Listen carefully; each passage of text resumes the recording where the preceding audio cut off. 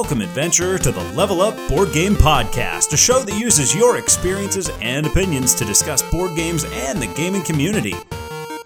Join the heroes as they conquer perils such as meeples, cards, and miniatures, all in an effort to level up. You're listening to the Level Up Board Game Podcast. Hey adventurers, welcome. It is episode 90 of the Level Up Board Game Podcast. This is just Patrick. Hey, King Scott here.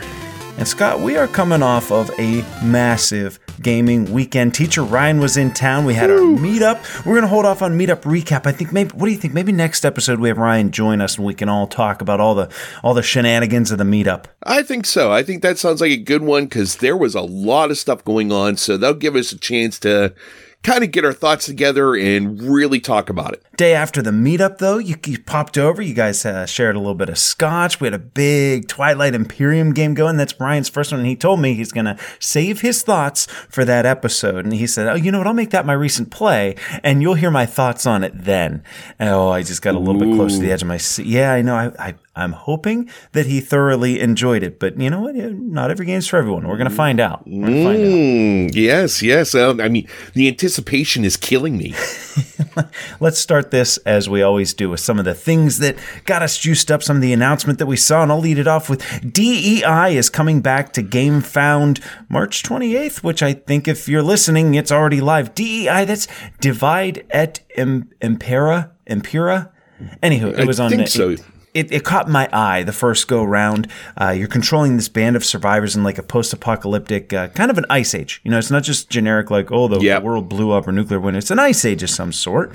You get your own faction, you get a hero, you get explorers, and then you're exploring this map. I don't know a whole heck of a lot about it, but it looks fantastic. And I missed it the first go. I think this time I'm going to get in on it. The biggie. Here's what draws me to it. The designer's Tommaso Battista, which probably doesn't ring a bell. You know what he did? Okay. What? Barrage. Say no more. Say no more. So I want to see his approach at we'll say less Euro game. You know, this doesn't feel, there are miniatures in this one. You're exploring things. There's some heavy theme happening. I want to see Tommaso's take on that type of game. And you better believe I'm backing at this go. Truly, I mean, you think about it, the water's running a lot slower if it is an ice age. I'm here all week, folks. Try the feel. But anyway, thinking of crowdfunding stuff, our buddies over at the Secret Cabal, they are doing their Kickstarter.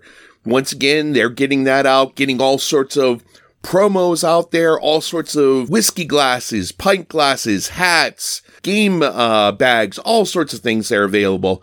We always enjoy that. I mean, that's one of those things there that really got us thinking about doing this, was listening to the Secret Cabal and what they do. So we have to thank them for what we're doing now and wish them the best of luck. That's going live until April 7th. So definitely check that out. Yeah, we're Cabalists first. Before we were adventurers or heroes or whatever we want to call ourselves, we were Cabalists first. I know you've backed their Kickstarters before. This is a particularly big year as they didn't do any crowdfunding last year. Now, we always play the angle. We love to hang our hat on like, well, we don't do crowdfunding. We do this for free because we love it, and that's kind of our shtick, right? But that said, I understand why other folks do have crowdfunding and Patreon accounts and ways to help support themselves as they commit so much time. They're one of the best. You know, if there's a we'll say a podcast to back, a podcast that you're going to turn on and go, man, these guys are great. It's Level Up. But other than us, it's the Secret Cabal. Oh, good luck to those guys. Good luck to them. Yeah. I think you have something here about the Space Irish. Yeah, the opposite of outish. Will was not happy about that. Galactic Renaissance coming to Kickstarter. Same designer as Inish, and all signs are pointing to this being sort of a space version of Inish. Not a copy-paste. You know, it's going to be different, but a lot of similarities. A lot of the same, we'll say, lineage. And I haven't played Inish for a long time. It was one of the first times you and I were hanging out over here at my house, just like, okay, we need to play something for the show. Inish showed up at the door. You were leaving, there's a package here, and it was Inish. And I set up, I learned it. I got in a couple plays, and it's been in the garage ever since. I did not sell it because I'm like, you know what, this is one that I can play again and again and again, and we just haven't.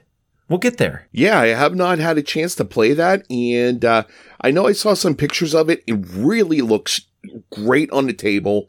Just having the pedigree of being, like you said, a galactic version of Inish has a lot to offer there for people who are going to back that. That looks really good. Oh, I'm going to have my eye on that one. There's one that I think you might have your eye on. I know that BattleTech, the last time it was up, you were a backer. You were a little disappointed in the length of time it took for you to get your copy. But that was kind of my own fault. Oh, God, yeah. I mean, anything right now that BattleTech touches, they are going through the roof. Right now, they have their Kickstarter going through April 20th. So far, there's 12,000 backers and $4 million in counting. Yeah, a lot of time left. Now, this is absolutely insane. I look at it, I don't know if I'm going to jump on this one. Just that I have so many mechs right now, so much stuff here at home. I don't know if I really need it. Probably I'm going to be at a con or something, I'm going to see it, and I'm not going to be able to hold myself back, and I'm going to grab it. But just for jumping on it and then waiting a year and a half or whatever to get it, I got enough stuff to hold me over till that actually comes out to retail. But boy, oh boy, Catalyst is knocking it out of the park right now with BattleTech, and it's celebrating its 40th anniversary now with very little changes to their rule system. Nice guys too. I remember meeting them at what was it, PAX last year, or Origins? I don't know. We got to chatting with Catalyst, and what a good group they are. They gave us free little models and whatnot. You know, I got the starter box. Oh, I know. We got to throw it down here sometime soon. At some point, you know what? Maybe that'll be our big break into what do you want to call that? Like skirmish, miniature skirmish. Getting into miniatures. Okay, maybe we'll have an episode where BattleTech will be the feature. That'd be I'll try something different. Okay. I like that. I definitely like that. You'll remember what last next you episode have? We had Wes. Wes was on, he's got Forge. It's live on Kickstarter. Mm-hmm. Yeah, we had Wes on he gave us some audio just an episode or two ago about Forge. It's live. Get on over to Kickstarter. Check that one out. Looking really cool. Another one. Dude, my wallet. In March, I was doing okay. And then we had this meetup. And then I got a steal of a deal online. And then Age Contrived was on Kickstarter. And then we got Galactic Renaissance coming, DEI coming. Dude, Kickstarter's kicking my butt lately. I've been good. I've definitely been good. So you're taking up my slack right now. There's another one you got listed on here that's got me enticed. Yeah. I feel like a proud godfather or something looking down at one of our godchildren in a way. Doomling's Overlush is like, what, 4,000% fulfilled? I mean, funded? That is so cool. There. I feel this little bit of pride whenever I walk around and I see it at Barnes & Noble's. I know what you did. Walmart, Target. It's so cool to see it out there and see it so popular. So happy for those guys. And really, 4,000% funded. That's crazy.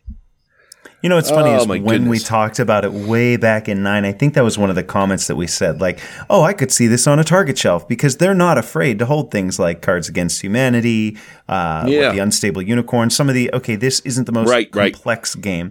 And credit to Doomlings, it is a better game than either of the aforementioned. Oh, yes. And it's nice to see that they're joining the big box stores and hopefully crushing it, giving them reason to keep on going. Yeah, this is great. I'm so happy for those guys.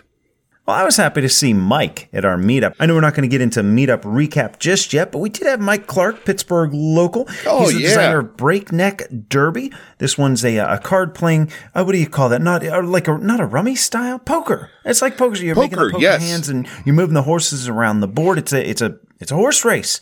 And we had the chance to play this one way back. We got a chance to play it again. He showed us he's got that premium wood with the laser drilled or the metal horses. I don't know how they got and all everything. the holes in the right spots. Yeah, no, the thing looks premium. He's got that going up. That's the Breakneck Derby Classic. The pre-sale is going to be live, and you can look for a link in the show notes to anything and everything Breakneck Derby. Good to see you, Mike. Yeah, the great thing about that is it just has the look of one of those classic old games that people would have and they would pass down and it would pass down. That wood board that he has, the metal miniatures with the horses, it is just such a classic look. And yeah, definitely check out Breakneck Derby. I'll do one more. Time for it. Okay. All right. Lost Ruins of Arnak. Got an expansion coming, Scott. Another one. Well, I mean, it's been a year. It's been a little over a year now. we got the Missing Expedition. This one is on the way. So we'll go right from BGG. Follow a trail to learn the fate of Professor Kutil? Cuddle? Coodle? Sure. Cooter? I don't know how to say this. Kim Basinger? And other missing explorers in the Lost Ruins of Arnak, the Missing Expedition. In this expansion, you can test the strategies offered by 2 new leaders. So we've got a couple more leaders joining the, 5 or 6 that came in the Leaders and Expeditions box. Explore new paths to knowledge on the 2 new research tracks, which that's, again, more of a good thing is good. And build your expedition team with new artifacts, items, and assistance. This expansion can simply be added to the Lost Ruins of Arnak base game, or it can be discovered as part of a solo or 2-player cooperative campaign that consists of 6 chapters, each with a different set of rules, goals, and achievements. I'm in. I mean, it's Lost Ruins of Arnak. I love the base game. I think Leaders and Expeditions is fantastic. What it does to the game, the asymmetry that you get with a different starting deck and some different options with what you can do on your turn based on your character, it's spiced the game up. I don't need it to enjoy it, but man, is it fun to get that expansion. I want to see what this one's got. I've hardly played it outside of the review, so I'm anxious to get back and revisit Arnak and give it another shot here and see what these new expansions do for it. You didn't play the Leaders and Expeditions yet, have you? No, I have not. Well, you know what? I feel like a lot of people compare it to Dune, and rightfully so. They are very similar. I think you early on were like, okay, Dune blew me away, and no matter what Arnak does, it's not Dune. Like, if it's 1 and 1A, well, you're not, I'm sorry, if it's like 1A and 1B, you're not going to pick 1B because you have and love 1A. Yeah, and they came out right at the same time as well. So it was one of those things. Which one do you want to go with? Yeah. Well, why not both? Well, I went for the sand.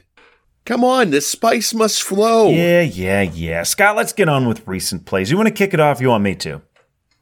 Why don't you kick it off here? No, actually, I'm going to take it.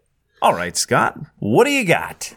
All right. Well, this one here, this is kind of a level back in a way. This one goes back to 2005 to a little game company called Decipher. Now, Decipher was known that they had a big game. They had Star Wars CCG. I adore this game. I still have a ton of the cards left, but I never really get it out to play it. So it's kind of a shame there, and it's tough to find people that know it since it is a much older game. And boy, oh boy, the price of those cards have just skyrocketed with that game. Really? So, yes. I mean, you have some of those boxes that are like worth $400 or so. Wait, are we talking sealed product? Yes. Okay, because I know like there are times like in Magic, probably not anymore, but for the longest time, like a pack of Legends was worth more than any card that you could open in Legends. A pack of the Dark, because the rarest thing from that set was a package that was unopened. And never mind that, yes, there were very valuable cards, and I don't think that's true anymore. I don't know. I don't follow the pricing of Magic anymore, but I digress. Wars. Yes, so a little while after they had their popularity with Star Wars, they got everything out for them. Well, lo and behold, Decipher lost the license for Star Wars. So what were they going to do? Well, they decided to drop a word and release their own game. So they dropped Star and they released Wars TCG, the trading card game. So this was in 2005, and this was made up of their own original universe that they put out there. But it used all the same mechanics a little more streamlined than the Star Wars system, which so many people absolutely loved. So in this, you are playing one of 5 different factions that you can possibly play. So you're going to be putting out different sectors. Now, sectors are going to be planets in where you're going to have your capital ships circling around, orbiting them, making sure that other ships don't come in. Then you're going to have sectors. Now, these sectors will be different places upon the planet where you can release different vehicles, different characters to fight each other. So what happens is you will get your deck of cards. You'll put out a sector or a site. So what you'll do is you will then start out with getting your, well, it's so hard to go on this. I want to say your force drain, but hey, we're not IP infringing. So your energy drain. You have different symbols on those sites and sectors where if you have a character there and your opponent doesn't, well, guess what? They're going to lose a number of cards based on how many of those symbols they have on their side. Because you're controlling the site. This will then lead into, exactly. This will lead you into having a set number of cards that you can then use to put out different vehicles and characters or capital ships. You're going to be playing this, putting this out here, and there's a very unique way of making sure that you have enough energy. So each time you put out a sector or site, you get more and more energy. But as you put more of those out there, there's more places that you have to cover so that your opponent can't steal energy from you or cards from you. So it's a catch-22 where do you want to expand, get a lot of power to put things out there, or do you want to keep things kind of close to your chest and just focus on a certain number of things?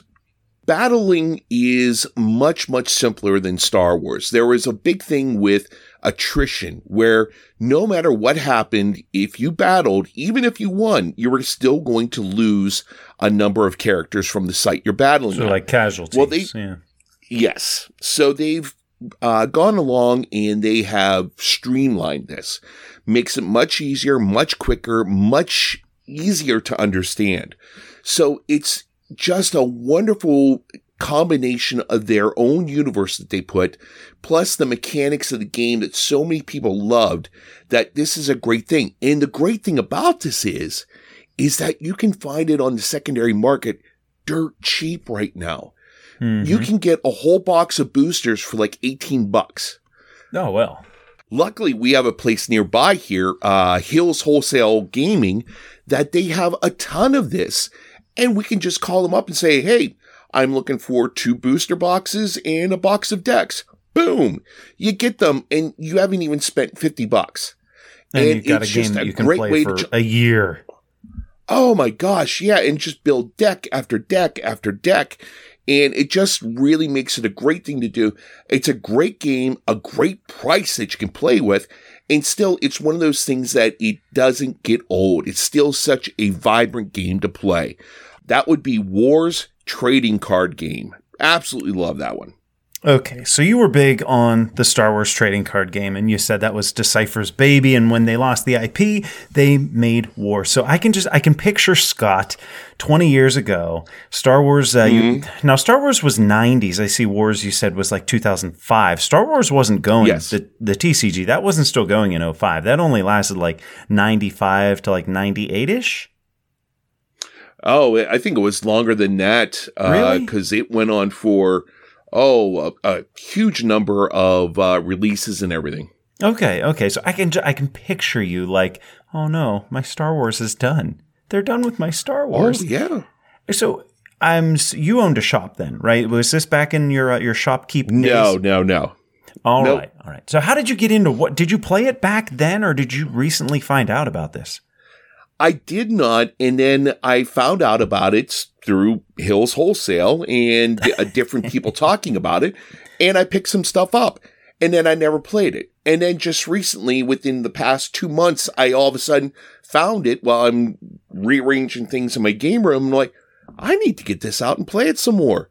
So I've been busy opening up cards and putting out different decks to play and just trying to get down everything so I can teach a bunch of people how to play this, because it is one of those things where I could buy everyone a deck and they pay me $2 a deck or something like for it. You're up and we've got a whole afternoon. Yeah, whole afternoon. Did you say a whole afternoon? I did say a whole afternoon. Yes. Adventures, if you're trying to find this one, don't punch in Wars on BGG because I found out you're never going to find it. It's Wars Trading Card Game. Put in Wars Trading. It'll filter right to Wars Trading Card Game. Scott, going down memory lane there a little bit. Oh, yeah. It was so nice to find this and go into it. Great times with this. Brave adventurers, Mondo Games has joined our party. Get 10% off your purchase with Mondo Games using promo code LEVELUP, LEVELUP. You can go straight to their website or just click the Mondo button on our homepage at levelupgamepodcast.com. Want to expand your options in Unmatched? Enjoy a solo game of A Gentle Rain.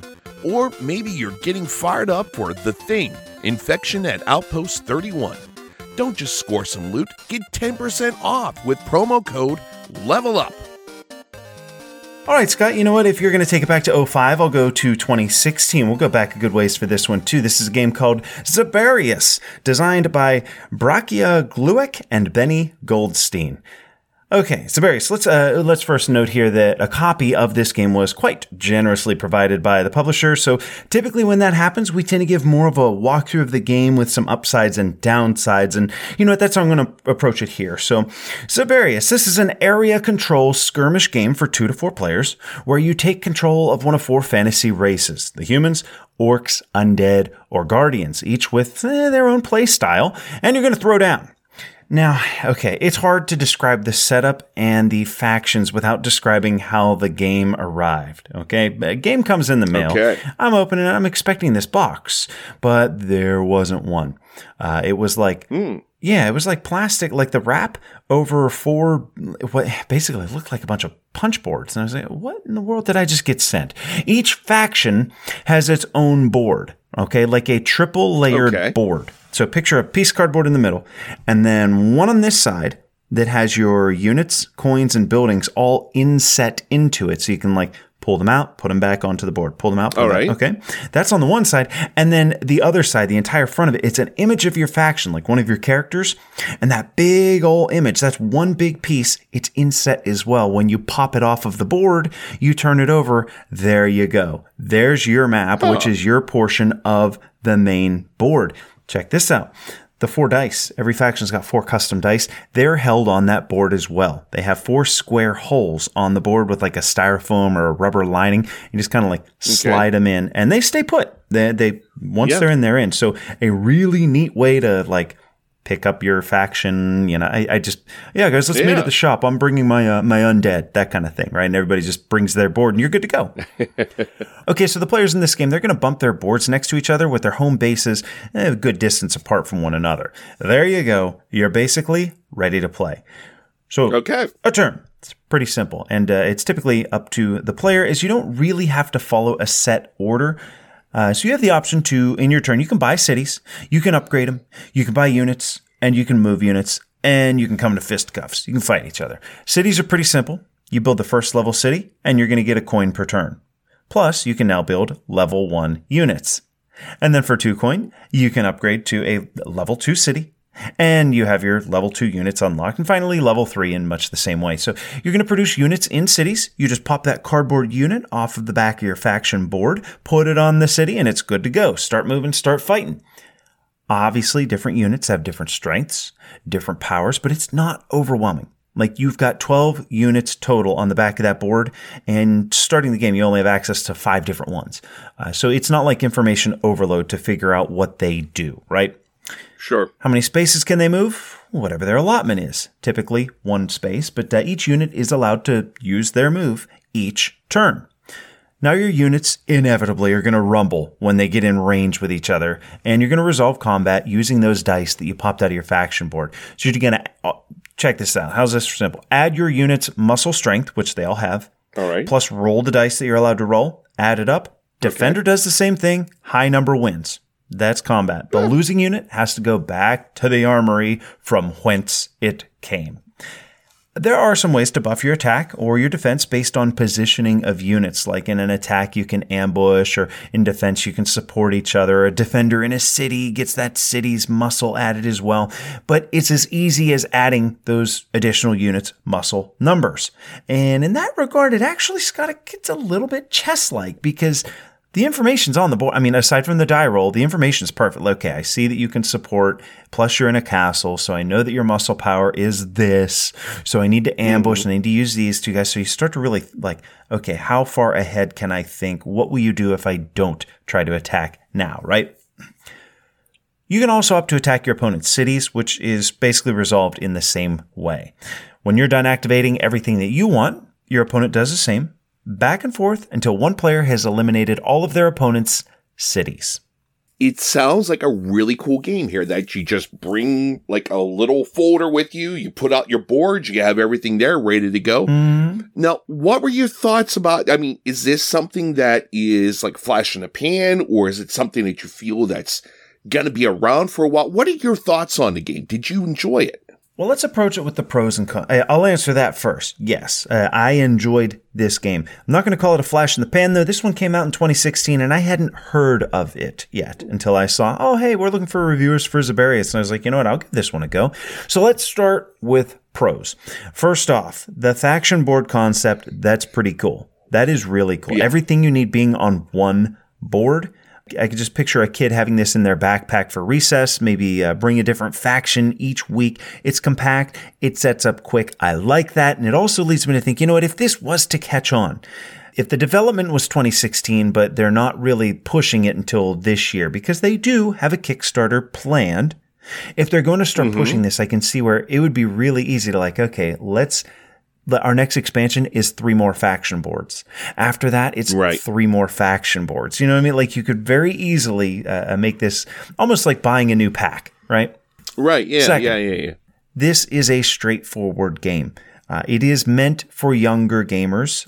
That's their target audience. It introduces some concepts like ramping up production, upgrading unit positioning, while generally being a light game. This is light, I think. You know, young teens and even like 10, 9, I think younger gamers are really going to enjoy this. They're going to feel like they're doing something meaty. You and me, I didn't break it out with you because it's like, this just doesn't have enough for, you know, like medium and hobby gamers, we'll say, right? I like that there's a bit of luck. Without having dice play about a 30% change in the combat. Without it influencing combat, it would be really calculative and it would lose some of the excitement. I think considering that Zabarius does want to target that younger audience here, I think a little bit of luck can leave a lasting impression.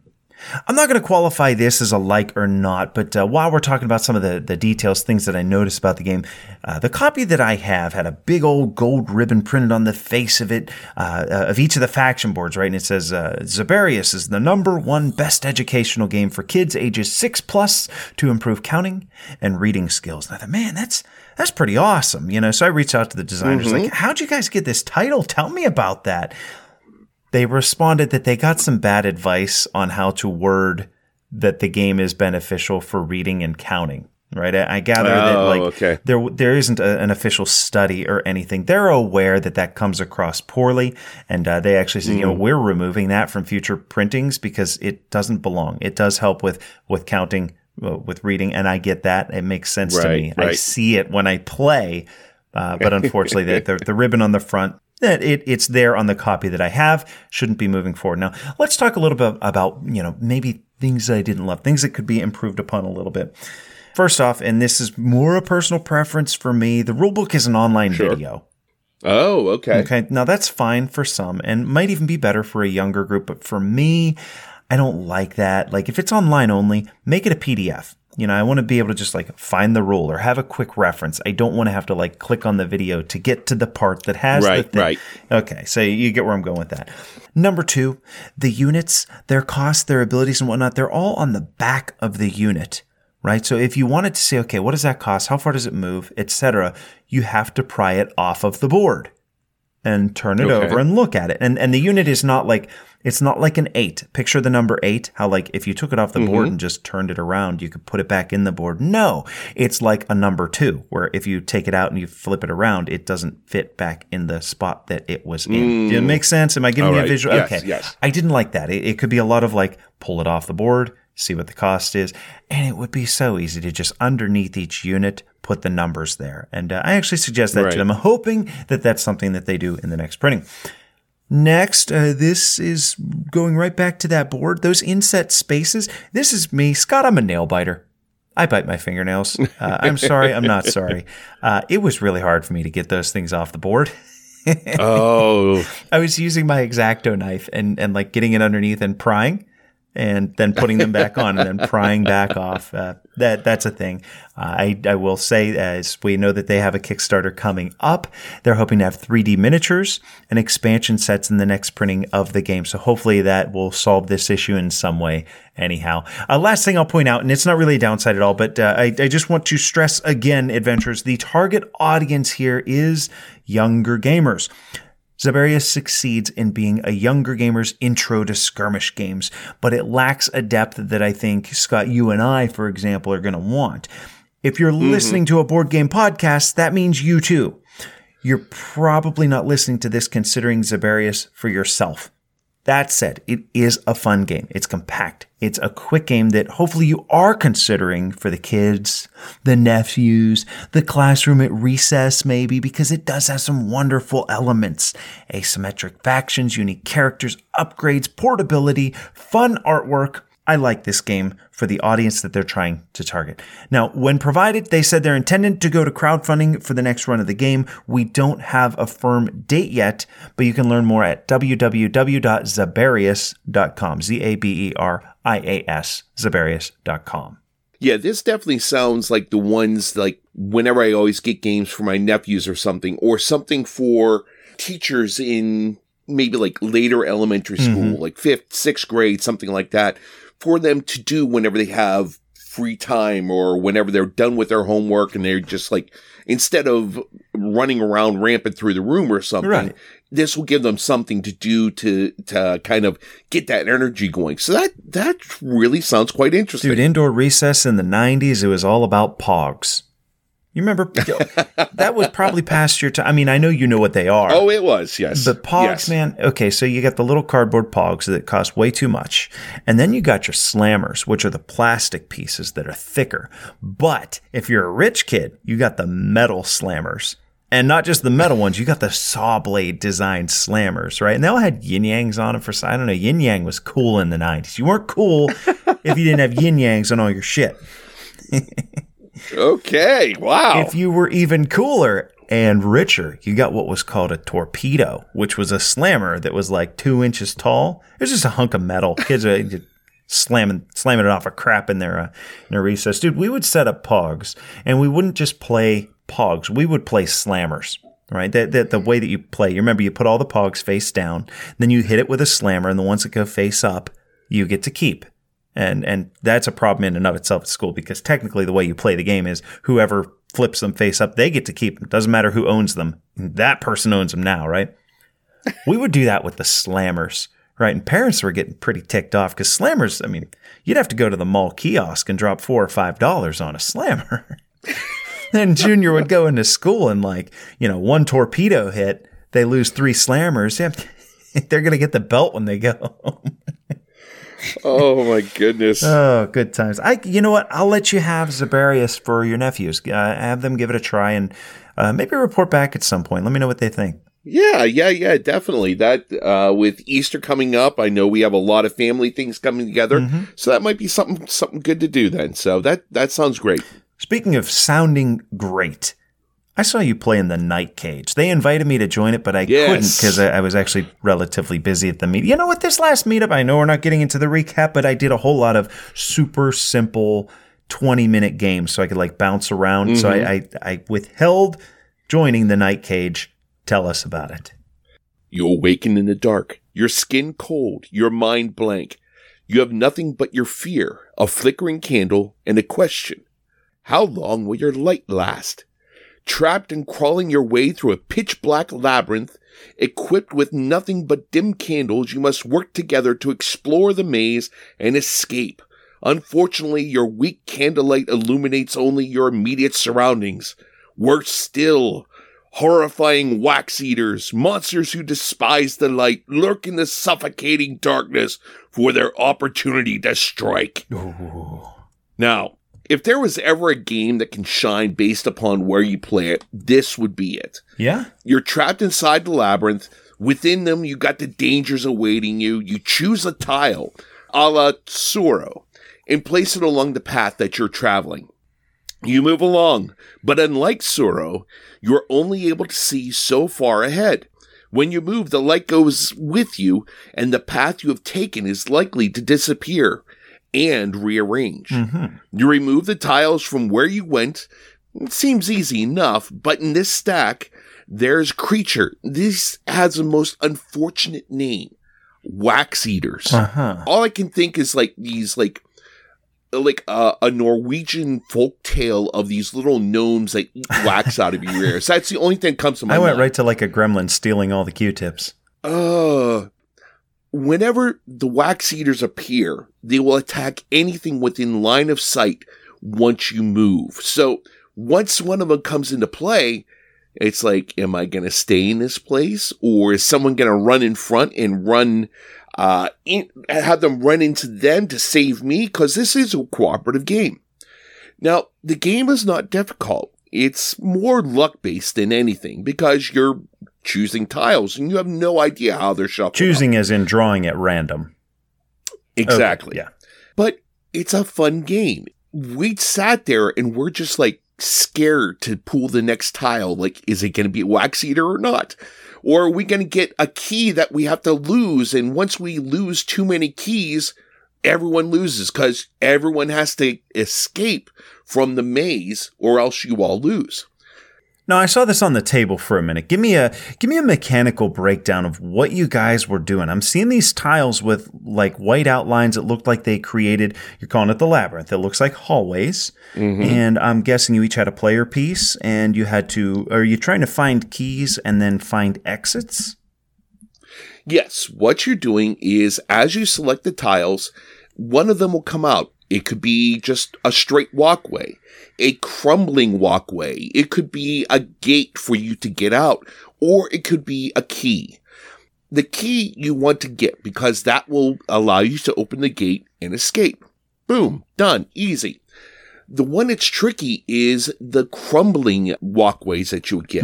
Because once you walk across it, it's gone. Well, it's gone and it creates a pit.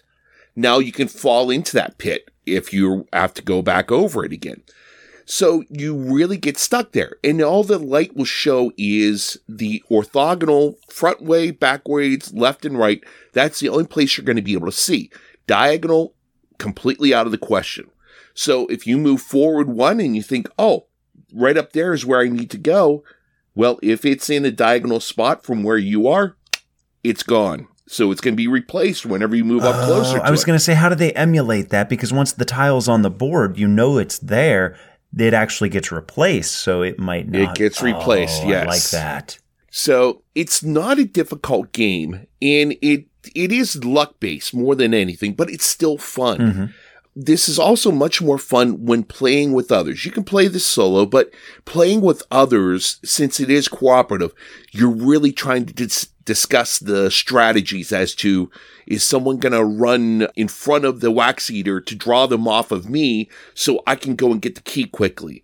Or here's a key over here. I'm going to stay here and not move so we don't lose this area because it's on a diagonal. If you move, it's going to get replaced. So you need to stay put while someone else works their way to it going orthogonal. Exactly. Okay.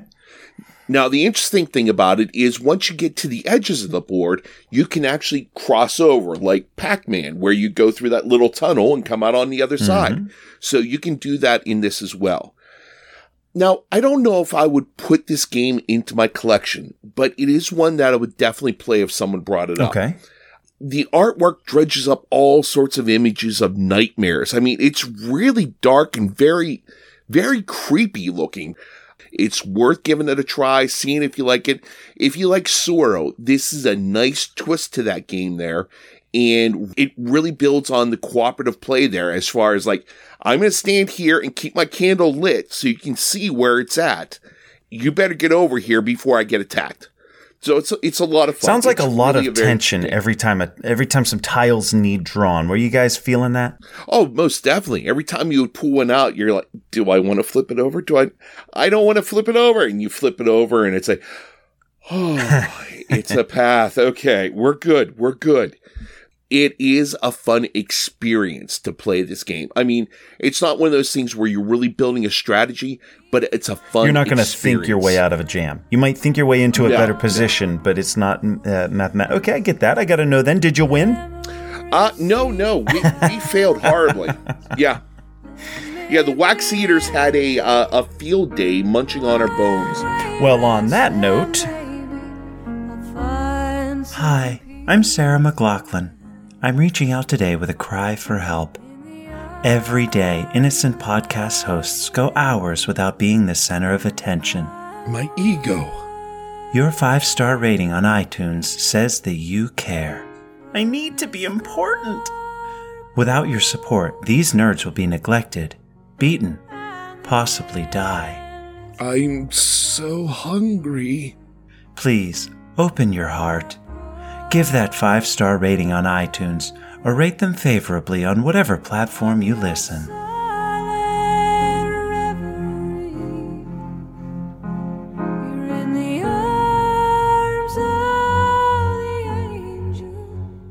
Scott, you know who's quickly become one of my favorite publishers? Who is that? Dragon Dawn Productions. And you know why? Because they support us, and they give us a promo code. And I'm pretty sure that a few episodes ago, whenever I played the commercial, I played the one that we did last year, which was actually the wrong promo code. Our promo code is 23level-up. 23 level up, like the year 2023. 23LEVELUP. I tell you what, Ren Multimaki, he runs Dragon Dawn Productions. They've been really good to us there. You know, they'll send us things. We got the level up card. We got a promo in Factory 42. You know, he sent me another copy of everything Factory 42 with the little mine carts, the plastic mine carts, everything from the last Kickstarter. They sent me an all-in. It's mine, and I'm not sharing it. So there. Well, I actually have a copy that they sent you of White Hat sitting on my table right now. No. You borrowed that when you were here yesterday. That is... I have it in front of me right now. Scott, we got another one similar, actually, to White Hat, and that's a game called Tolerance, which is currently, as you're listening, launched and live on Kickstarter. And it was actually designed by Ren Multimaki. He designed this one. Yeah. From BGG, Tolerance is a strongly thematic, asymmetric set collection game with variable player goals for 3 to 5 players, representing the conflict between Protestants and Catholics in 16th and early 17th century England. Through the use of the trick-taking mechanic, where the winner of each trick gets to perform the actions of the cards played in the trick, whether beneficial or not, players build their engine, scoring points at the end of combat. Now, half of you just checked out when I said it's the conflict between Protestants and Catholics in 16th and 17th century England. This game is cool. Don't check out yet. So, big fan of White Hat. Talked about that one a few episodes ago. I think that game's fantastic. That's the trick taker where you're hacking some sort of like digital defense system. Very fun game that's still getting to the table for me. Now that you're learning it, I feel like you and Tom and I can play this one a handful of times and just keep playing it. It's got that replayability. Yes. So when Ren was like, hey, you guys want to have a look at Tolerance? It's a no-brainer. So we got 3 rounds of play in this one, 9 tricks per round. And trick taking usually means that there's going to be suits. And in this case, the suits, we've got townsfolk, nobles, clergy, peasants, and wilds. Each card also has a coin value, a piety value, and an after trick effect, which is a big part of this game. The high value is the winner of a trick. The trick winner takes the cards and puts them around their player board in appropriate spaces, namely for living and deceased Catholics, Protestants, and unaffiliated folks, right? At the end of the first full round, like after the first 9 tricks, the monarch, if still living, is going to be replaced by the next round's monarch, who, of course, is going to shake things up a little bit. Oh, of course. At the end of 3 full rounds, you'll score points according to your player board. You know, you're putting those the deceased and living Catholics, Protestants, and unaffiliated around your player board. You're going to score based on your player board plus piety and coins, and of course, the high score is the winner. So, what grabbed me with tolerance? And there's a couple things, Scott. I want you to lean in, really lean in. Turn up the volume a little bit because this is cool. All right. I want to start here. There seems to be a kick lately of trick-taking games that are shaking things up by not having suits, not having values, right? Sort of taking the primary mechanism of trick-taking and changing it. Think Cat in the Box. That's fine. Yeah, right? yeah. It makes for an interesting game. I prefer trick-taking games to be traditional, right? And I bet you do too. You're a euchre player. I bet you want your trick-taking to feel like trick-taking. Oh, yeah, definitely. Tell me the main mechanism of how to play into a trick and who wins. I don't want that to be messed with, and they don't with here. The variables and tolerance. So what's going to make this different than something like a euchre or hearts? The variables here come in a few different places. First, the player board. It's basically a big old card. When I say board, you know, when people tell me it's a board, I picture cardboard. This is a large card, bigger than a tarot card. Well, about a tarot. Yeah, a little bit bigger than a tarot. Tarot plus. Okay. You're not managing resources on it. You're not actually like moving cubes on it, but it does spell out your asymmetric power. It designates where you're going to put cards that you win, and that's going to shape how you prioritize certain tricks. That's a big variable for when you're valuing the cards. Second, the after trick abilities of the cards. You play a card, it might be very good, but it has a downside. After the trick, this is carried out. You might have a bad card that after the trick, this great thing happens, but you have to win the trick with that bad card. There are times when you want to win a trick, but man, if you play that card to lose that trick, its ability might be clutch for that situation, or the winning card that the winner gets, it's just not going to be something beneficial for them. So if I lead off on, say, a 10 that has a very bad ability, but I'm thinking, you know what, that's okay, I'm not going to win this trick anyway, people can mess with that, right? That's how you're valuing the cards, and your valuations are going to fluctuate as you play. That happens, and it gives players that nice, meaty decision that we all like to make in games, and it happens repeatedly with each round. 9 tricks per round. It's going to continue to happen. Finally, you got those monarchs shaping the rounds, which is that last little variable. They don't like, whoa, the game's different. It's always the same 3 in always the same order, which is nice for consistency's sake, but also nice in that, again, you have one other thing to consider when you're considering, is this a trick I want to win? Is this a trick I want to lose? How many Catholics or Protestants are in this trick? Do I want to take it? Do I not? It still feels like, you know what, it does enough to shake things up while still being traditional, so that it feels like the game is going to be different when you play, and yet similar enough that it's a game that you're going to be able to improve your skill at, and I like that. Now, looking at this here, you said with the leaders that come out each of the rounds there, is that something that you feel really kind of gives you something to base your game around? Like, that's the one constant that you can count on. Yes. With everything else going crazy. Yes. Now, monarchs can be removed, so you can't count on to be there for the entire 9 tricks. However, you can count on at the beginning of the second round and the beginning of the third round, you're going to have the second round monarch and the third round monarch. Your first play, you're not thinking that far ahead.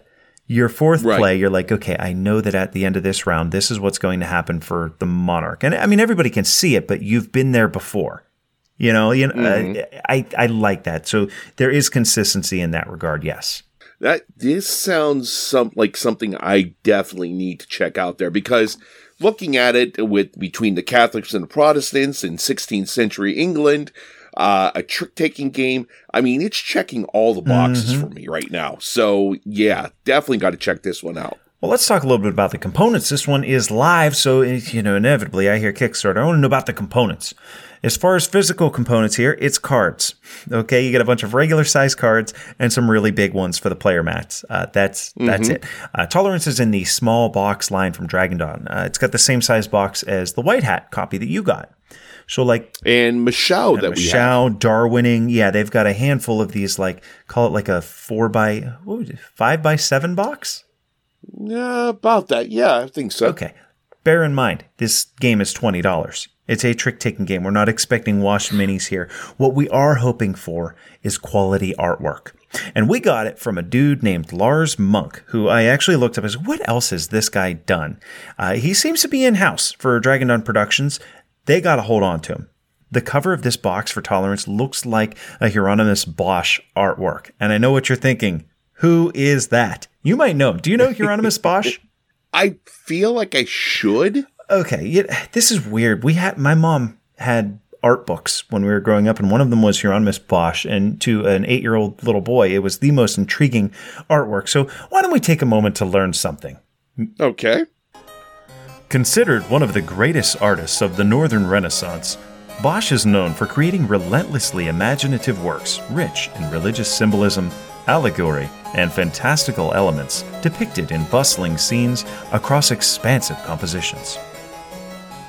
So this dude did a whole lot of work that was like, this is my depiction of hell, right? There's like a face with nothing behind it, and it's being stretched out like a canvas by a bunch of little demons. And I mean, it's weird. It's weird artwork. And they've got a very similar vibe going on. And not all of it. Some of it just looks like a noble, right? But it looks like this is artwork from the 16th century, the 15th century. It's really, really cool. And I think it draws in that time. Trick taking, we always say, Scott, is very, very hard to capture theme in trick taking. But I think they did a great job with the artwork here. Yeah, I'm actually looking at this, and my jaw is just almost on my table. Are you right looking now, at the Tolerance artwork, or did you look up Hieronymus Bosch? Okay. No, the Tolerance artwork is stunning. Yeah, isn't that good? It looks like oil paintings, old oil, like they could be in an art museum. Yes. Well, and also you can look at it too that there is another backer on it right now as well too. King Scott, I love it. Wow. So yeah, that is Tolerance from Dragon Dawn Productions. Oh, I missed him. I mean, it just makes me feel happy whenever I hear him playing his horn. He's a warm hug. Yes, he is. And when we hear him, that means it's time for the top 100 update prime movers. Kanban EV up 3 spots to number 60. Not a whole lot to talk about here because we have no debuts, no changes in the top 10. Wow. Only 3 highest peak changes. Great Western Trail 2nd edition is still going. It's up to number 37. Still, we're kind of on a top 10 watch because I think the 1st edition made it in and 2nd edition is just climbing fast. Oh, yeah. Kanban EV higher than it's ever been at number 60. And recently, the Search for Planet X cracked the top 100. It's up to number 94. Not too bad. I have that copy here, and I need to go searching here sometime soon. See what you did there. Happy birthdays. We've got 2. Cascadia has been on there for a year, and Wingspan for 4. Well, happy birthday to them. You sounded angry.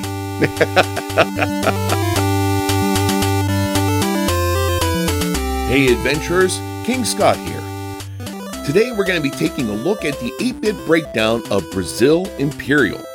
Designed by Z. Mendes and published in 2021 by Portal Games. Brazil is a 4X Euro game in which 2 to 4 players take on the roles of historical figures developing Brazil. After 3 eras of gameplay, the player with the most points is the winner. Let's quickly go over some setup.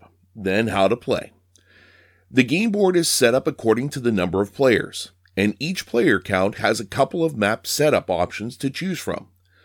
Players will each receive a player board, which houses the troops that they might deploy, the goods they will manufacture, the palaces they might construct, and a menu of 5 actions to choose from at the bottom. Further, each player gets 3 objective cards, 1 for each era. Setup also includes the deck of gold cards, a market of painting cards for purchase, each providing an asymmetric ability, and the tiles that represent the structures you'll build throughout the game. Now, player turn is quite simple. The options are to place a military unit, build, buy a painting, refresh resources on your buildings, or trade resources. Pretty simple. And for the sake of this walkthrough, the only further I'll describe them is to note that each action has a cost. After performing an action, a player is then allowed to move 1 or more of their troops on the board, which for gameplay purposes can lead to exploring face-down exploration tiles for a small bonus, expanding your reach when considering where to build, or potentially coming into conflict with your opponent. Now, while you'll be scoring points for many of the actions you take during play, you'll have to pay steady attention to your 3-era objective cards. These give you some direction on where to focus your strategy, and in fact, the final round is triggered when a player accomplishes their Era 3 objective. As always with our walkthroughs, we like to give you a sense of the game, and to do so, we have to leave several details out. In the case of Brazil, I didn't touch on the resources being on the main board, the gold cards having various uses, or the restrictions on what can be built based on what era you're in. That said, I hope this gives you a good idea of how Brazil is going to play out when it hits your table. Now, let's see how we felt about it while it was on ours in the 8-bit breakdown of Brazil Imperial. Until the arrival of the Europeans, Brazil was settled by Stone Age tribes. Then the Portuguese arrived in 1500, and Pedro Álvares Cabral claimed Brazil as a colony of Portugal. The first settlement was founded in 1532, and Portugal began to take more of the land. Their primary export was sugar. Today, Brazil is the 5th largest country in the world. Well, thank you, Scott, for the walkthrough of today's review game, Brazil Imperial. Adventures, we like to break down our games into 8 bits, ending with bit number 8. Was it fun, and who's it for? You want to take the floor, Scott? We're going to do art and components first, as we always do. Well, yes, so art and components, looking at a game called Brazil Imperial. It seems pretty dry. But, hey, guess what? It does. This is a happy game. It's so bright, colorful, great artwork. The ability to change the map is great. Mm-hmm. The little thing that I loved was the fact that each of the palaces are shaped differently even. Yeah. It would have been so simple to just make all of them look alike, but that little change elevated this game just that little bit to make it even more enjoyable. Absolutely. They really went into a lot of work, the artwork, the actual paintings that you can purchase and everything. Absolutely stunning. Yeah, they're very, very good and very vibrant game. You're right about that. Yeah, the colors just pop on the table there with this game. What did you think? Well, I'm going to go ahead and say that the components were good, if not mind-blowing, right? You've got the laser-cut wood pieces, as you mentioned, for those buildings, but let's not forget the Monarch, the soldiers. They're all laser-cut differently, and not the Monarch, the cannon. Those are the same for people, but the soldiers, they're laser-cut differently for each color. I also came to find that I am missing one of the soldiers for one of my factions because of that damn cat getting up on the table. I thought I had everything. Somewhere in my basement, there is a Brazil Imperial meeple for a soldier for the blue player because it's not in the bag. The colors are striking without clashing, right? Yes. That's a great way of putting it. Now, they do make a point in this game to, they have paintings. You can purchase those paintings. The painting cards will give you an asymmetric ability. When you're going to have that in your game, you better make sure that they look good. And they do. They've got a nice, colorful border. Everything about the game, to me, is pleasing to the eye. And I do want to say, I pointed out, components good, not great. Let's not forget, this is a standard-priced, standard box. Right. So lots and lots of quality from the wooden pieces to the artwork to the tiles in there. For me, I thought it scored really well on the art and the components. Very much so. Now, the theme and immersion. What do you think? Okay, so we've got the theme of colonizing Brazil, right? We're building plantations, coffee plantations, and we're trying to industrialize it, so to speak, settle it. This is marketed, right, as a 4X style of game, which, as we'll recall, that is explore, exploit, expand, and exterminate. Thematically, you're going to get the sense of expanding and developing with those tiles that you're placed throughout your areas. Okay. So we're good on expanding. That made sense to you too. Perfect. There's a true sense of progression as you move from the first era to the second era, I like that. Now, as far as 4X goes, I think it's like a 3X or maybe a 2.5. And this isn't even touching on theme yet. I'm touching on that 4X because it does, this is the 4X Euro game. The exploration was a little bit weak. You have some face down tiles, you flip them, and it does a minor thing. The exterminate is the other X that's a little bit light. You can get up in each other's business, but it's not like a Twilight Imperium or Risk. When we think exterminate, right? Yeah. No, this you're kind of buzzing by their ear and they're swatting it there at the side of their face because you're annoying them. Think Scythe, right? Scythe, you can get attacked. Unless you're a big dum-dum and you have all of your resources in one spot, you might lose a resource and it's like, well, that's frustrating. Or maybe they reposition your leader. Man, that's frustrating. But you're not out of the game because of it, which some games, that's what exterminate means. There's a looming threat throughout play. You have to constantly be on the lookout for the fact that you can be exterminated. Right. I think the combat reminding me of Scythe is going to lead me to the point that a lot of this game, a lot of Brazil Imperial feels inspired by Scythe. Not just the combat, but like when you upgrade, you can move those little upgrade spots on your player board. That felt like it's right out of Scythe. You can choose an action each turn, but you can't choose the same action. That felt like it's out of Scythe. The leader. Now, you don't have a faction, like you're not going to be playing as Rusviet, and that's different than Polania. No, but if you're the blue player, you have the blue leader, or you flip it to the other side, and you have a different blue leader. That's your asymmetry. I think we're going to continually call back to Scythe, but theme and immersion, I've already said I don't think it's especially 4X. Settling Brazil, you're adding tiles, you're seeing the board expand, you're seeing it build up. I can get behind that a bit. What did you think? Now, I said a whole lot there, Scott. Take the floor from me. Well, I'm not going to say as much. Say a whole lot. You have the whole floor. No, the theme is unique. I mean, it's colonizing Brazil. It is a unique theme. But moving your military around, taking actions, building palaces, buying paintings, all of these things were just fun. Yeah. I never felt that I was working to take over Brazil or exert my dominance upon everyone, but there was something special about the play. It was just a fun experience. It was just something that I enjoyed what I was doing, getting from point A to B to C and doing everything. It was a fun experience playing this game. All right, well, let's go then to bit number 3, the complexity. We've got a primary mechanism driving the Brazil engine that is action selection at the bottom of your player board. So you're going to have to understand how to carry out each of the actions in their entirety, which includes movement, which happens after you make your selections. You always get a free move, but there's some bonus way of moving. Like if you select this action, you can move anything over water this turn, right? Now, we say this often, and I'm going to say it again. None of it is difficult to understand, but there is a lot of it to learn. You're not going to have a whole lot of A leads to B leads to C, interconnectivity that we see in complex games like, I don't know, we'll say a Lacerda. You have to understand one thing to understand the next. No, you're not going to run into that. But there are a lot of simple one-off things that you are going to have to learn. So to me, I think it's a little bit on the heavier side of medium weight. What did you think? Well, like you said, with so many other games that we play, the game gets simpler as you progress through it. With this game, there are a lot of symbols on here to describe your actions, but once you get those down, you're good to go.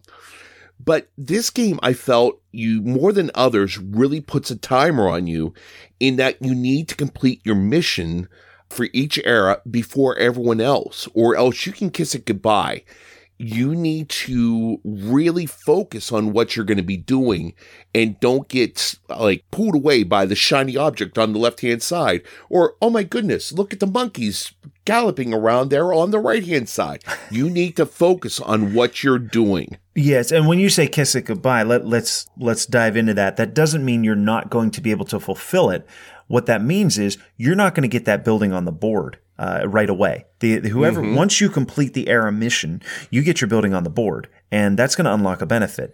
If you do that, and I haven't for 2 rounds, that's a lot of time that you're reaping a reward that I am not. So you do, yes, there's a bit of a timer built in that, and it's a player-controlled timer, but it's one that you do have to be aware of. A race, we'll say.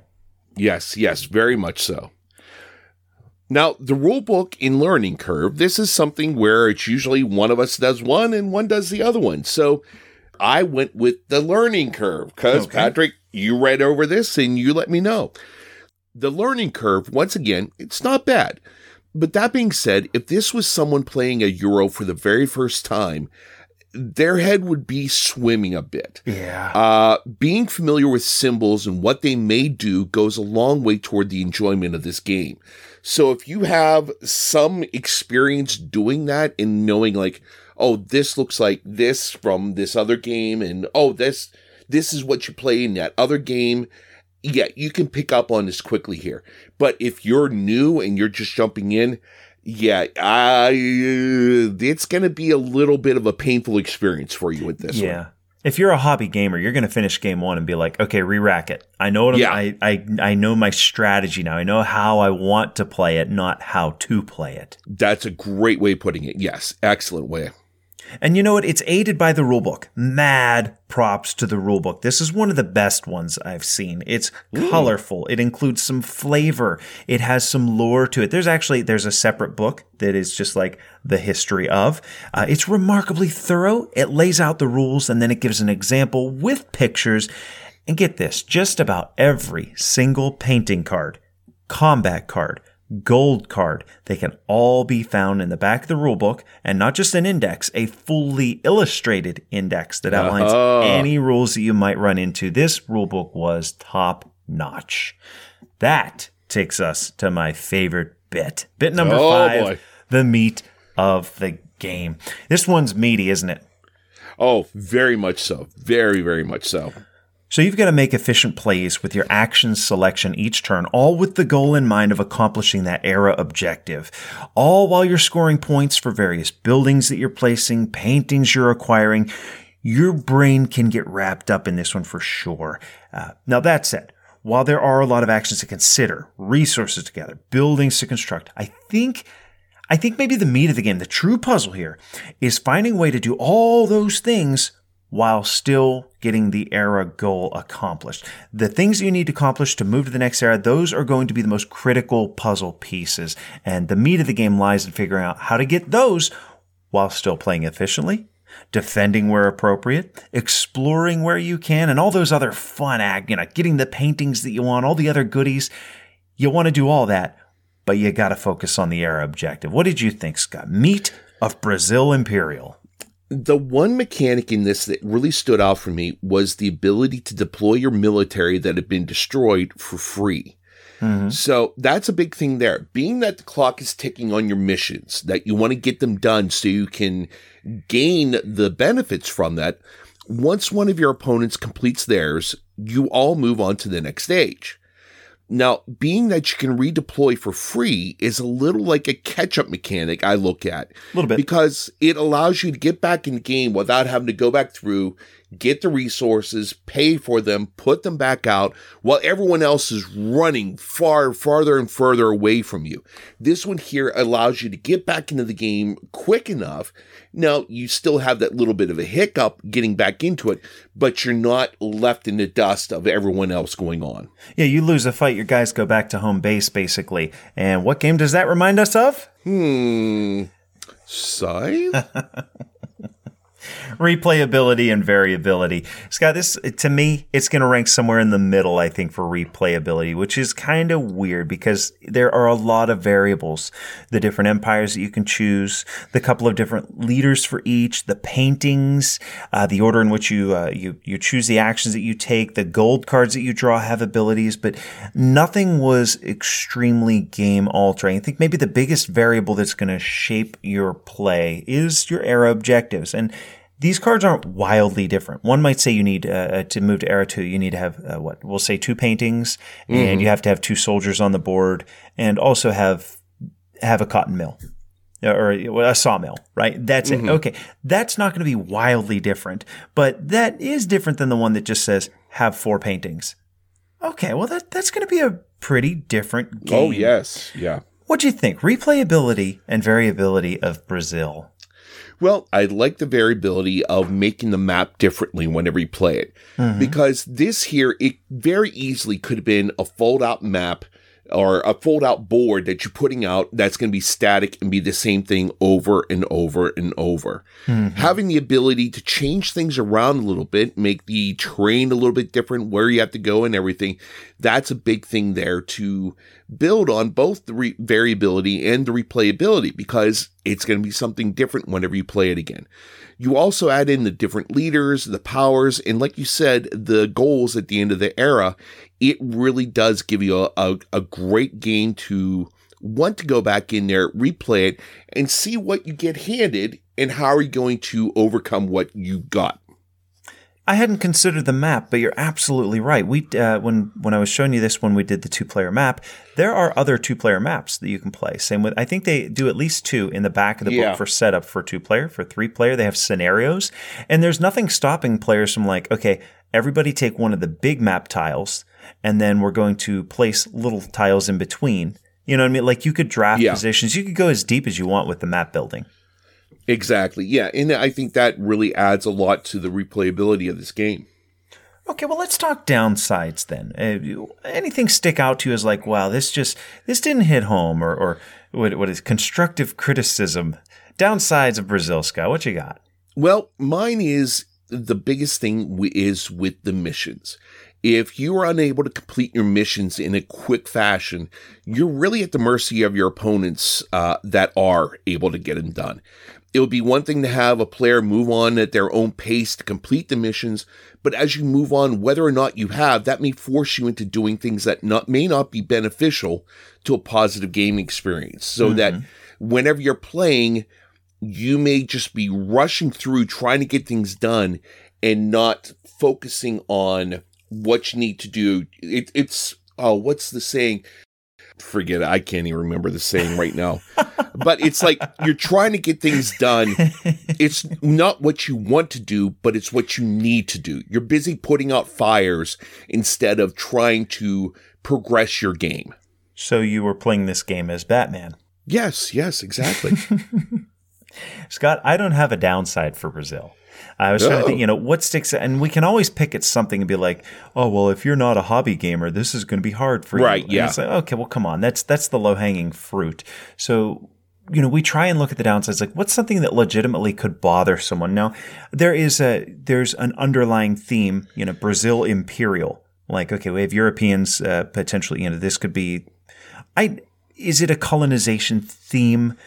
A little bit. One of the factions you can play as are natives that are equally powerful. We don't touch that topic really. We try to avoid that sort of thing, but it is underlying. There's no denying that historically that's how things went down. So if that bothers you, then note that it's in there. For me, the holdup. When I'm like, okay, I don't have a legit downside. What can I say here? I know it's a lot like Scythe. Not a copy paste, and I like Scythe, right? Let's get that out of the way. Yeah. This isn't a copy paste. It does plenty that's different. It is its own game, and it can exist in a collection that already has Scythe. Oh, certainly, yes. Will it get picked on game day over Scythe? That might be where the downside comes into play. For me, the answer is, well, yeah, sure, I'll pick it over Scythe, but it's not because Brazil's necessarily a better game. It's because I've played Scythe 300 times at this point. You know what I mean? Like the discovery's done. I'm more intrigued by what Brazil might have to offer and the learning and exploring the game, but I'm not certain that it's better, and they're so similar, I'm not certain that it would get picked. To me, that's what I could identify as a potential downside. Okay, now our final one we have here is, was it fun and who's it for? Mm-hmm. Well, I kind of guessing from what you heard here, yeah, it was fun. Yeah. I really enjoyed the colorful nature of the board and the cards. The artwork was top-notch, definitely. This fits nicely into a library if someone wants a nice area control, resource management type of game here. But I don't know if it would be good for someone new to the hobby, but someone who has a few Euro games under their belt. Oh man, yeah, this is definitely one that you want to sit down and play and really explore. So yes, it's for someone that has some experience. It was definitely fun, and I would definitely play it again. I'm glad to hear that. Yeah, Scott, Brazil to me, this one's fun. And I keep comparing it to Scythe. That's a good thing. Scythe is ranked number 16 on the Geek. Now, people that like Scythe, they're likely going to enjoy Brazil as well, though it does substitute Scythe's unique, intriguing world and storytelling art and minis with colorful portraits, some wooden pieces, and that's also going to cover who this game is for, I think.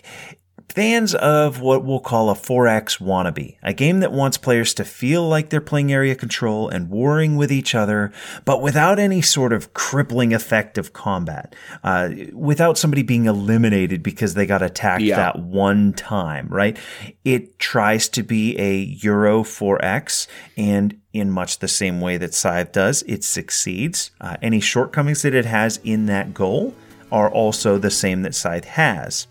We'll call it a low-stakes 4X that has you racing to accomplish a goal. If you like a big game with advancements, great table presence, you want to feel like you're progressing, you don't want to lose a friend for attacking them, I think you're gonna really enjoy Brazil Imperial.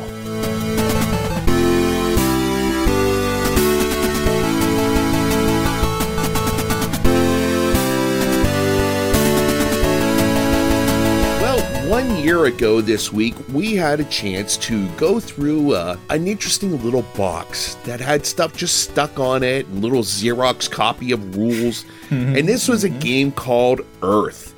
Yes. And from our friend Connor from Frontier. Oh, from our friend Connor Magui from Inside Up Games. I was going to say, come on, Scott, it's Inside Up. You know him better than I do. Yeah. But yeah, this is an interesting little game here that you are building up an ecosystem on Earth, and you're building plants and different environments, and different storms can happen. This just came out recently from people's Kickstarters. They're getting it. Oh, Plus, it's all over Facebook right now. It also showed up on BGA as well. So you can play it on there. So it's really fantastic to see that we had such a great time playing it, and seeing now everyone's getting a chance to play it, and it's just going absolutely bonkers. I'm kicking myself right now for not backing it at the time. Oh, and I did. No, I've got to go through. At that time there, I was like, oh, I got too many things in the fire right now. I got to make something pass by. But, yep, next con we're at, I'm going to be bumping Connor saying, hey, you got any more Earth? You got any more Earth, pal? You got some of that Earth? You start scratching at your neck. Yeah. But yeah, it was great to see that. I cannot wait to play this game again. It was such a great experience playing it, and really looking forward to playing again, because there is just so much to explore in this game. And I want to play it right now. That's all I know. What did you think? This thing is top of the hots right now. It is the hotness all over Facebook. You know what's funny is I told Kyle, like, yeah, we're going to come out to Four Horsemen. We're going to play there. And he's like, what are you bringing?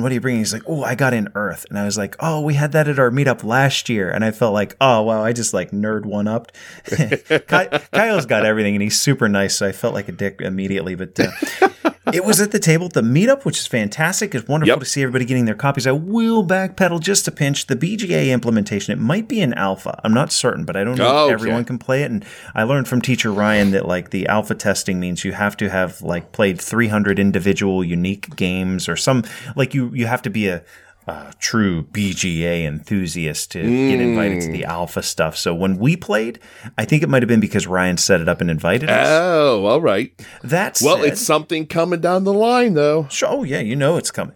Oh, so I met a guy at the meetup. Arc Nova is in alpha. So they're kicking my butts. He invited me, and they're beating the snot out of me at Arc Nova on BGA acing. That aside, this falls into that category that I mentioned not too long ago of game that is relatively simple with a big deck of cards to shake things up. Oh, yes. Dice Tower, they had their big, Connor was so proud. He was sharing that image, and it was the 4 people from Dice Tower with the numbers underneath, what they rated it. And it was like 10, 9.5, 9.5, like all just glowing ratings. And I said then and there, you know what? This thing is destined for top 100. Give it 1 year. This will be in the top 100 if from nothing else from that picture and the Dice Towers review. So big congrats to Connor. I'm glad to see that. This is a fun one.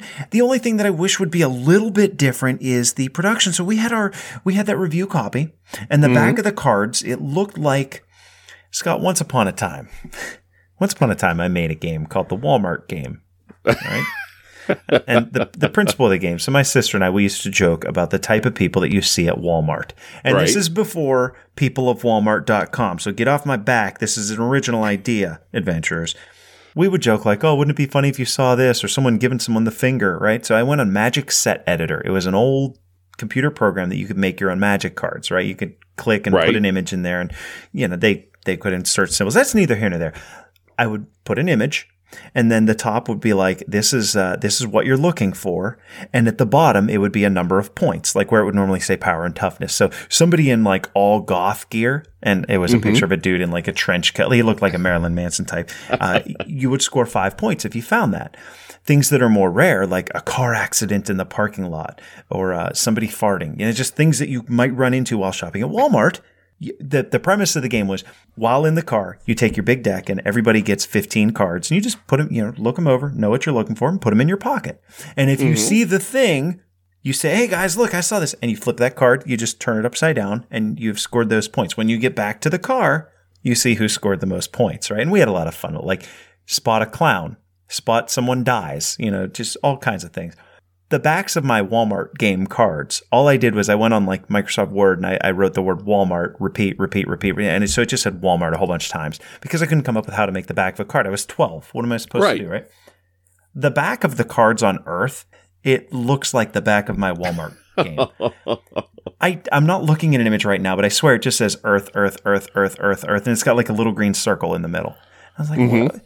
Who made that decision? The player boards, they look like, okay, there's a yellow box, a green box, a blue box, and 4 little leaf symbols. It doesn't, I wish that the prototype copy got built upon a little bit more. While the game is so visually pleasing, the cards are so nice to look at. The fronts, not the backs. So much of the game is so good looking that I wish that maybe that, we'll say the graphic design was a little dressed up too. That said, I'm not poo-pooing the game. I think it's wonderful. I am having so much fun playing it on BGA. It's just a great game, and congrats to Connor for putting out what looks to be a real winner.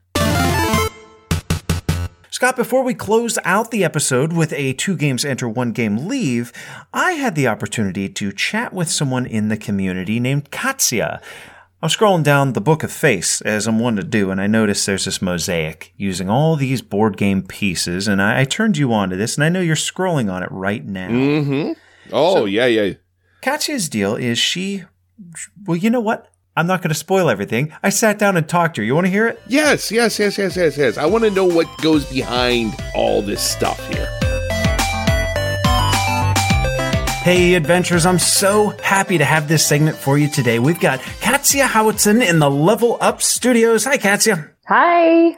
So we've all been there scrolling down social media and something catches your eye. So I'm scrolling and I see this, looks like a mosaic that looks just like Gilly, one of the gear locks from Too Many Bones.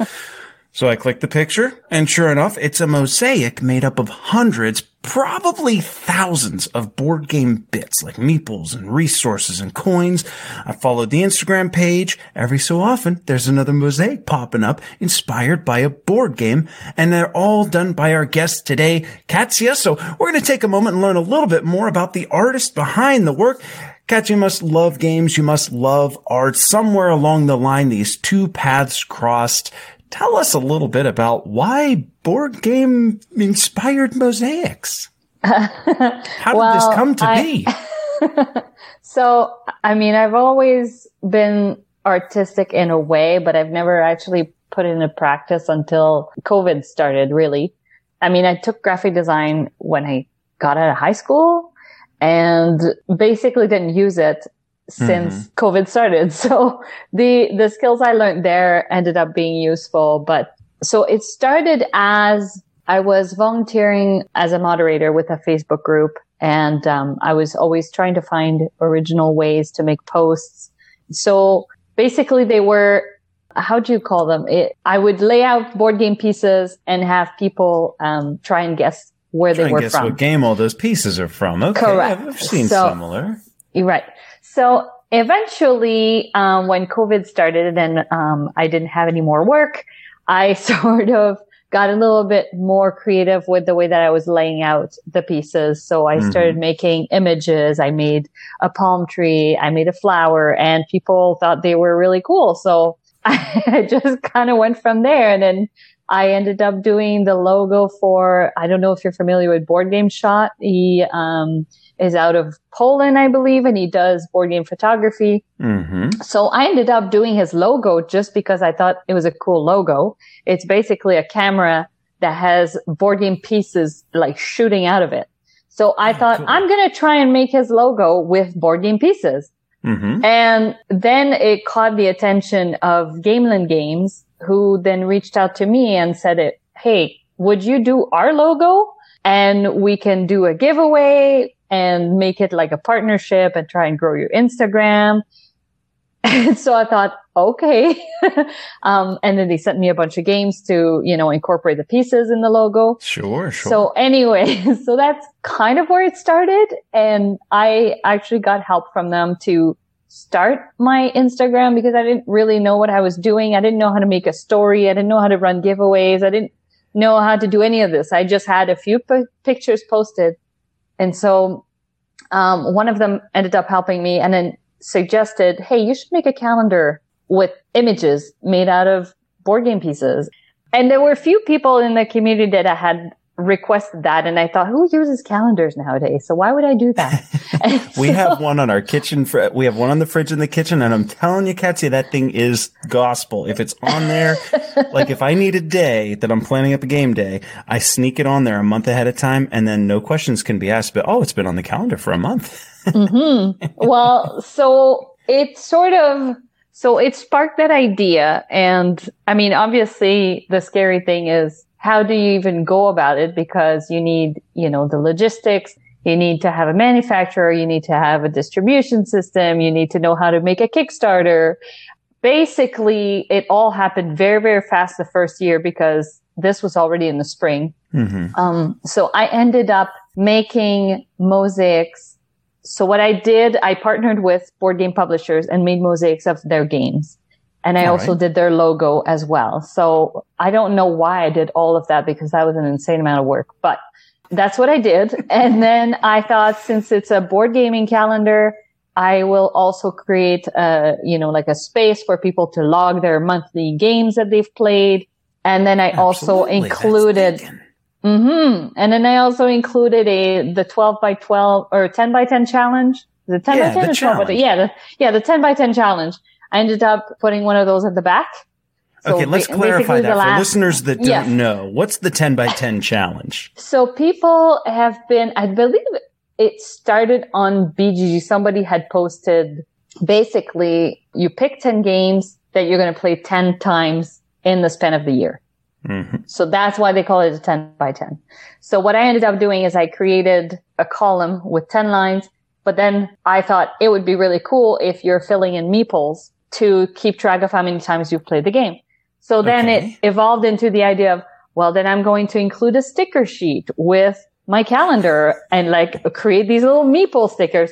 Hindsight, I don't know how the first Kickstarter even was successful because, oh my God, I took on so much work to make it happen, but I did. But that's where like my artistic background in a way and the graphic design came into play because I was able to do the entire Kickstarter page myself. I was able to do the calendar myself, like all the layout. I was able to do those meeple stickers and all of that stuff. That's basically how it all kind of started. And then people continued to ask for commissions. Publishers started reaching out, wanted, images inspired by the games. And then some publishers just started sending me pieces, like extra pieces, because when I started doing that, I was just using my own board game pieces to make. Goodness, you would have to put them all back in the boxes that they came from. You know what? We're diving right into my next question. It was going to be, where do you get all these pieces? And I thought maybe the game crafter, maybe she's ordering like cubes and resources in bulk. The publishers were helping you out with that. So, well, originally it was me digging out of my own games. I've shared pictures in the past on my social media of the mess that it made, and it was absolutely atrocious. I had about 25 game boxes open on the floor, baggies everywhere. Yeah, it was a mess. But because I knew my games very well, I was able to I always knew where the game pieces went. Oh, this meeple goes to that box. This little soldier goes here. The stone goes. Okay. Yeah. It's you end still up the amount of getting, work. I know, you end up getting very familiar with your games and the pieces that are in them when you do this. But over the years, publishers started sending me spare parts. Basically, when they get a game published, they always, order spares because people either are missing some from the games or some get lost or whatever it is. Yeah, they started sending me pieces. So what I did is I ended up buying these. They're almost meant for like hardware. It's like a unit that has a bunch of little drawers, and the drawers are clear. So they're transparent. So I can see what colored stuff I have in each little drawer. And so I started sorting the components by color. And yeah, now I have like 4 of those cubbies. Now it's like a hardware store with board game bits. Oh, that sounds wonderful. Well, it's actually handy because every so often you'll get a game and then you look at the components and they're little cubes and you're like, oh, now I wonder if I have something more interesting in one of my cubby parts to replace that resource with. But yes, I can't even imagine doing what I do now with just my games. It would be insane. Impossible. And of course, with having the extra resources that people have sent me allows me to have more details, more gradient of colors, because, most games include the blue, red, yellow, green kind of meeples. Some of the primaries, yeah. The vibrant colors, your pastels and faded things are going to be a lot harder to come by. Right. So, thankfully publishers like DeVere Games, that have made the Bitoku game that has all this pastel color, sent me extra pieces. I've gotten pieces from so many publishers now. It's very humbling that they're just willing to, send me components like that for nothing, just so that they can be in my art pieces. So yeah. All right, I'll put you on the spot with the next one. I'm scrolling down. I mentioned Gilly.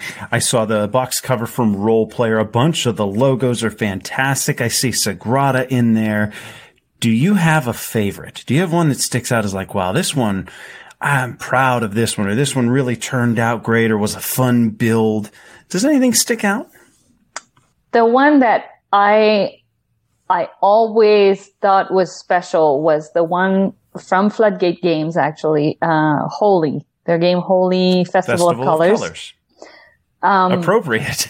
So this one, originally when I started, so I wanted it to be authentic. So because it's a religious festival, I wanted it to be, to pick a temple that was authentic from one of those countries that celebrate Holy.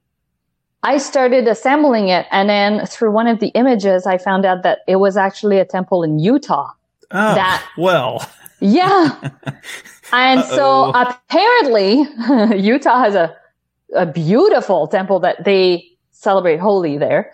But I felt like, okay, no, this doesn't work for what I'm trying to convey. So I had to restart. I had to find a new image, pick a new temple, and try and represent it. But what I like the most about that piece is the negative space of the people celebrating at the bottom, because I made it on a black background.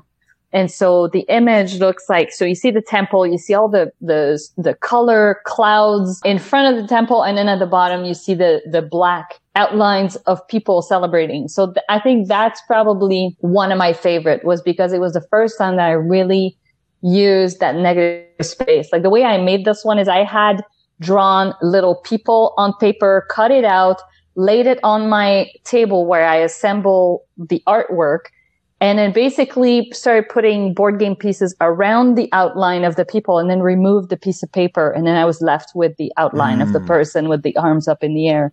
That was definitely when I realized, okay, I can start doing some cooler things now by just approaching it a different way and using a different technique. Now, I don't want to give away a trade secret, but I'm looking at these and I'm like, wow, these are really good. I joke with Scott, I have an artistic bone in my body, but I'm not very good. I'm guessing, do you recreate the picture? Do you draw a picture on like a piece of poster board and then place the pieces on top of it to build it that way? Or do you just like pick out pieces and just start going?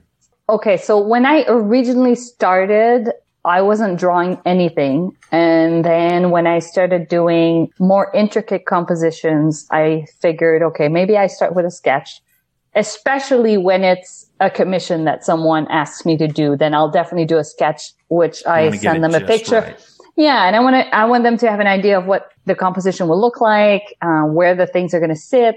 And so what I do is I just take a regular piece of paper, which is way smaller than the end result. The end pieces are normally like a couple feet wide, a couple feet tall.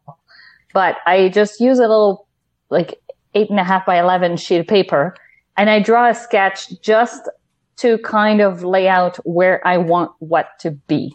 So, for example, the one I'm releasing tomorrow. So you're going to be releasing this episode after it comes out, but. So 2 weeks ago, if you're listening. Right. Sure. So the piece that I just made is to represent the game Love Letter. I basically sketched out, the letter itself, the envelope where it's going to be, the little ink well with the quill. I also put a little candle. So I just drew where I wanted to put the items. And then when I start my mosaic, what I'll do is I'll start by taking the little drawers from my cubbies that have the colors that I need. I'll also empty, I will still use some of my board games. So I will open boxes and go and fish out components that I think will be useful. And I do that primarily by colors. So I know that, for example, with Love Letter, I'm going to need some browns for the table. I'm going to need some ivory tan colors for the letter and stuff like that. So when I start, I have my sketch close by to sort of be able to look at it and keep in line with what I had planned. But the main thing is that throughout my process, I will use my phone, kind of put it over top of the table and take like a bird's eye view shot of what I'm working on to see, are the proportions right? Do I need to move anything before I get too far into it? And I do that throughout the whole process, because every so often what will end up happening is, because I'm short and my table is a little bit higher than a regular table, when I'm looking at it and I'm assembling things, I'm not looking at it directly from top down. I'm on an angle. The angled perspective. Yeah. Correct. I hadn't thought of that. Right. So I need to use my phone to take pictures so that I can see, okay, what does it look like from above, to make sure that, things are positioned properly, that the perspective is right, because I'm trying to make things look 3D. So it might look 3D from where I'm standing, but if I go up top, maybe it's skewed a little bit. So I constantly have to readjust. You know what? I'm going to save you some time. You could go upstairs and you could cut a hole in the floor, and then you could just look down through it. You save energy on your phone. What's funny is I live in an apartment that's a loft. So I do have really high ceilings. I could probably build something that goes over top of the table with a little ladder, but, I'm going to stick to doing artwork and not construction. Well, Katya, let me ask you a couple more. Let's get to the board games specifically. You're clearly a gamer. What's your favorite board game? My favorite, still to this day, it's been my favorite for years and hasn't changed. And I will explain why. It's 5 Tribes. Very nice. It's an older game. I mean, I say older because it didn't come out last year. So that's typically the criteria. It was one of the earlier games I acquired, and it has a mechanism that you don't see often in other board games. It's a Mancala mechanism. So for those who are not familiar with the game, you have tiles that are laid out as you're set up, like it's a 5x5 grid, I believe. And you have different colored meeples, and you will start the game by having 3 meeples dropped on each tile. And so when you take your turn, you're grabbing a handful of meeple from the board, and you are dropping 1 per tile. You're basically deciding which path you're taking. And then the meeples that from the tile you land on will determine which one gets activated. So basically, each colored meeple has a different thing that they do. So it depends on what's on the board, what's left, what your opponent took before you, and it will, dictate a little bit which strategy you're going for. But it's a game that I find every time you play it, you can play it differently You can go for a different strategy. It can be a little AP inducing for some, but I think the reason why I enjoy it so much is because I'm very quick to take my turns. I look at whatever's there and I'll just make my decision. And I might not win, but I still love the game regardless. I just really, really enjoy the way that it was designed. And it's really not something you find in a lot of games. It's kind of its own animal, yes. And you know what? It does have a bit of that AP induction, whatever it is, especially at the beginning. There's a lot of front-loaded information because you could take hours. You could use a computer, I bet, to try and figure out, okay, where should I pull from? Where should I go to? What should I activate on that last one? But you know what? Just going with your gut, that's the fun of the game. You know, there's no way to come up with the perfect play. But whatever you're doing, if it feels good, that's the play. And then things start to narrow down. And sometimes, you know, that's a game where it's really good to be the person that goes after someone who's not very good at it because they set you up. So whoever's going after me usually wins because I'm going to do these because I think it works. A good call on 5 tribes, and you got a whole bunch of meeples to get started with mosaics. Meeples, camels. Yeah, meeples, camels. There's some palm trees in there. There's some like little golden palaces. Oh, there's gold. All kinds pink, of black. Yeah. It's a great one for doing mosaics for sure. I use it often. Well, Katya, I really appreciate you spending time with us on Level Up today. The last thing I want to do is listeners want to know, where can we see more of this? Tell us, where can we find do we have a calendar upcoming? Tell us where to find more pictures, more of these mosaics. Of course. So you can follow me on Instagram, Facebook, Twitter, but mostly it's Instagram and Facebook. I go by Board Game Art Creations. I also have a website, boardgameartcreations.com. So I have some merchandise I sell through there. If you ever want prints, you can send me a message. I will hook you up. That's something that people do all year round. However, when I launch my Kickstarter, I always launch the calendar plus I offer prints. I usually offer some other items. And then, people can buy the bundle or whatever it is. I'm targeting early May for the 2024 calendar. Excellent. To be on Kickstarter. So if all goes as planned, it should be early May. So if you don't want to miss out on the launch, then I recommend people go to boardgameartcreations.com and they sign up for the newsletter, which means that when I launch, I'll send out an email to all the subscribers. Otherwise, like I said, I will post about the launch on my social media. So people should find out when it goes live, but it should be early May.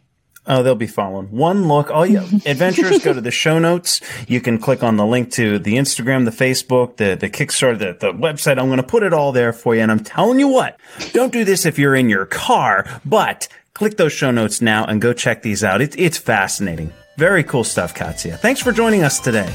Thanks so much for having me. You know what?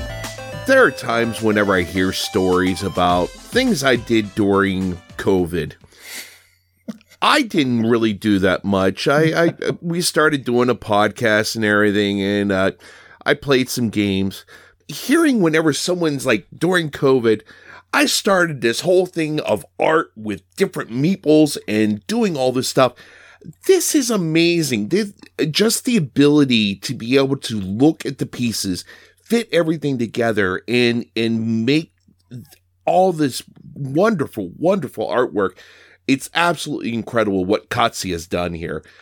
Having the calendar, all that kind of stuff there, it is just so beautiful to look at and so original. I think that's what the part that really sticks out to me is it's something you haven't seen, and it's just such an original look to it. And I think one of the best things is looking at it and trying to figure out, now, what game is that piece from? Yep. It's like a mutated version of Where's Waldo. Yeah, it's a wonderful artwork. Katya, thank you so much for joining the show. Adventures, again, that's Board Game Art Creations. Go on Instagram, look that up, and you're just going to be scrolling going, oh, wow, yeah. Wow. It's truly, truly amazing stuff here. You're going to absolutely love it. to another edition of Thunderdome! Let's get ready to rumble! 2 games enter, 1 game leads.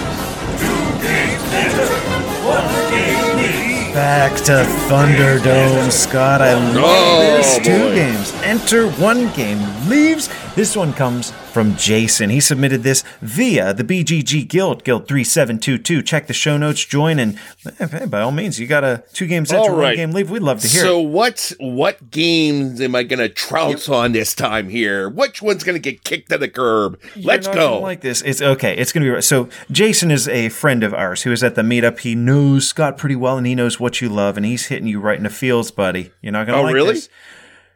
2 games enter. They are Dune Imperium. All right. Versus Obsession. Oh, Lukac, you suck. 2 games enter, 1 game leaves. Scott, that means one of these you will be able to play at any time. You'll have the exact player count that you want forever. You can play this game. The other one, you'll never get to play again. Oh, all right. Now, hear me out here. All right. Obsession. Now, we've got the whole, like, Downton Abbey, Bridgerton thing going there. We got that theme going that you look at it, and luckily there's enough things on TV that you really build that image in your head. Then you got Dune Imperium, that you have this just absolutely huge visual of that movie and the grandeur of that as well.